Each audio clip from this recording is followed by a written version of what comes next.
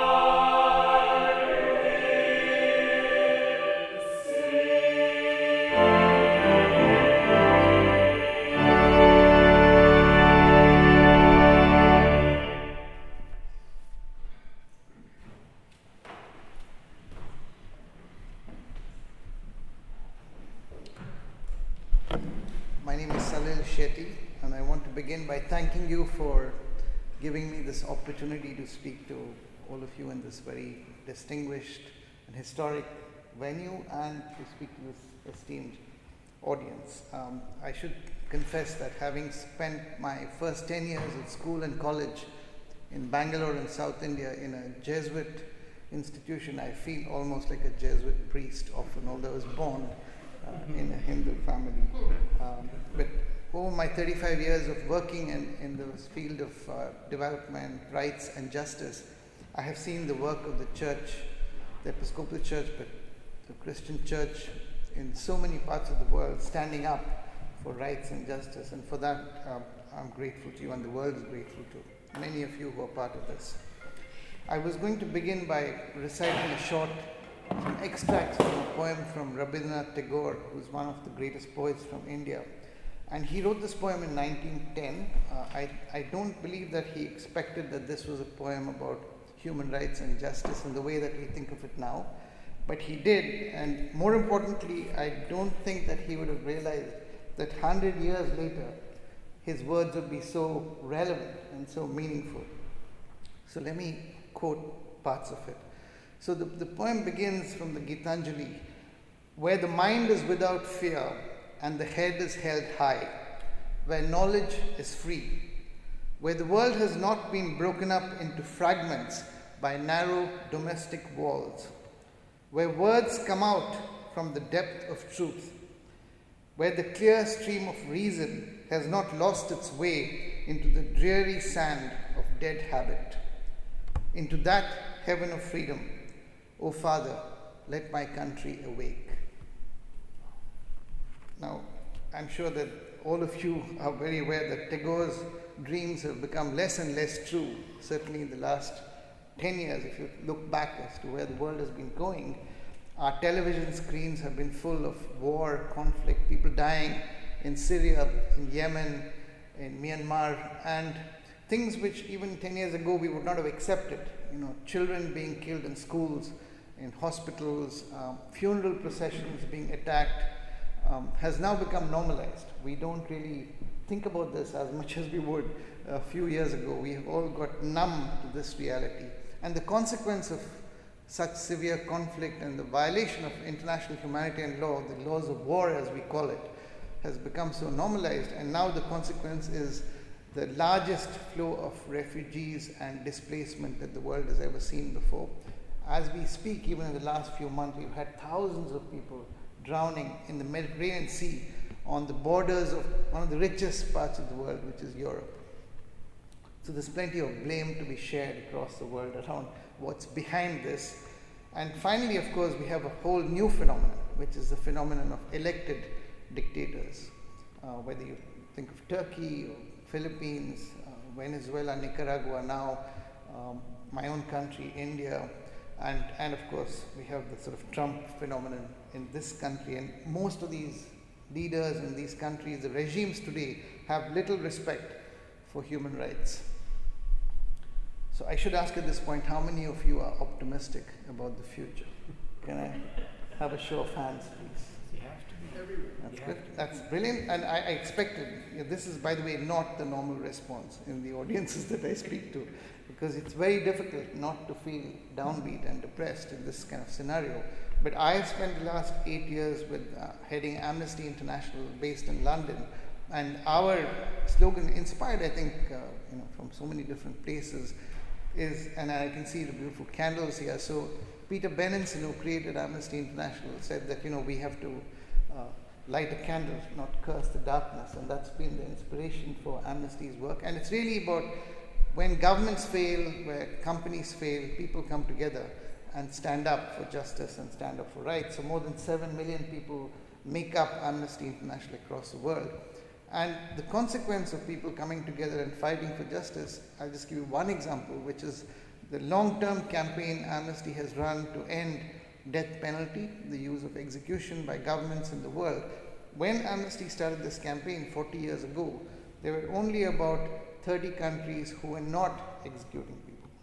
And today it's the other way around. There's only about 30 countries still using this barbaric practice. Unfortunately, this is one of the countries which continues to use death penalty.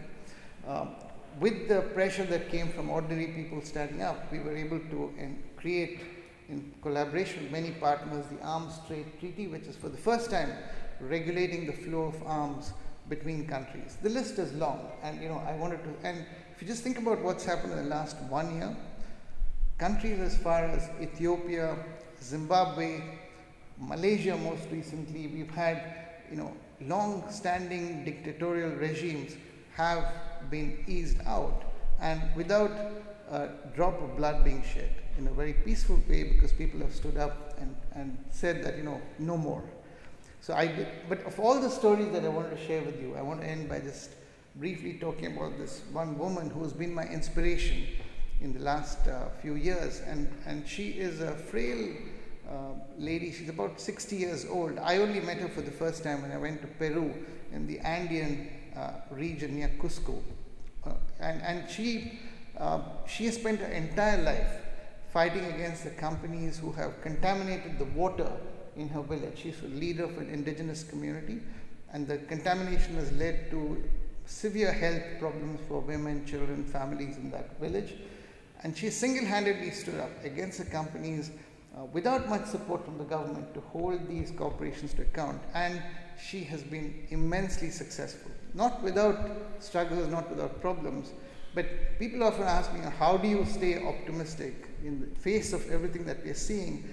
And to me comes the face of Melchora, the Peruvian indigenous woman leader who inspired me and will continue to inspire me. So I do hope that all of you who are already optimistic, which is very nice, and who leave the church today will go back feeling that we can do more, and the only thing that we can do is to make a difference individually and collectively. I do believe that it's not just a moral imperative, but really the only strategy for success at this point in history. Thank you very much. Let us join together in reading the Lord's Prayer. Our Father, who art in heaven, hallowed be thy name. Thy kingdom come, thy will be done, on earth as it is in heaven. Give us this day our daily bread, and forgive us our trespasses, as we forgive those who trespass against us. And lead us not into temptation, but deliver us from evil. For thine is the kingdom, and the power, and the glory, forever and ever. Amen. Please stand as you are able to join in singing the hymn, Love is Kind and Suffers Long, number 331. We will sing the first verse only. Hymn number 331.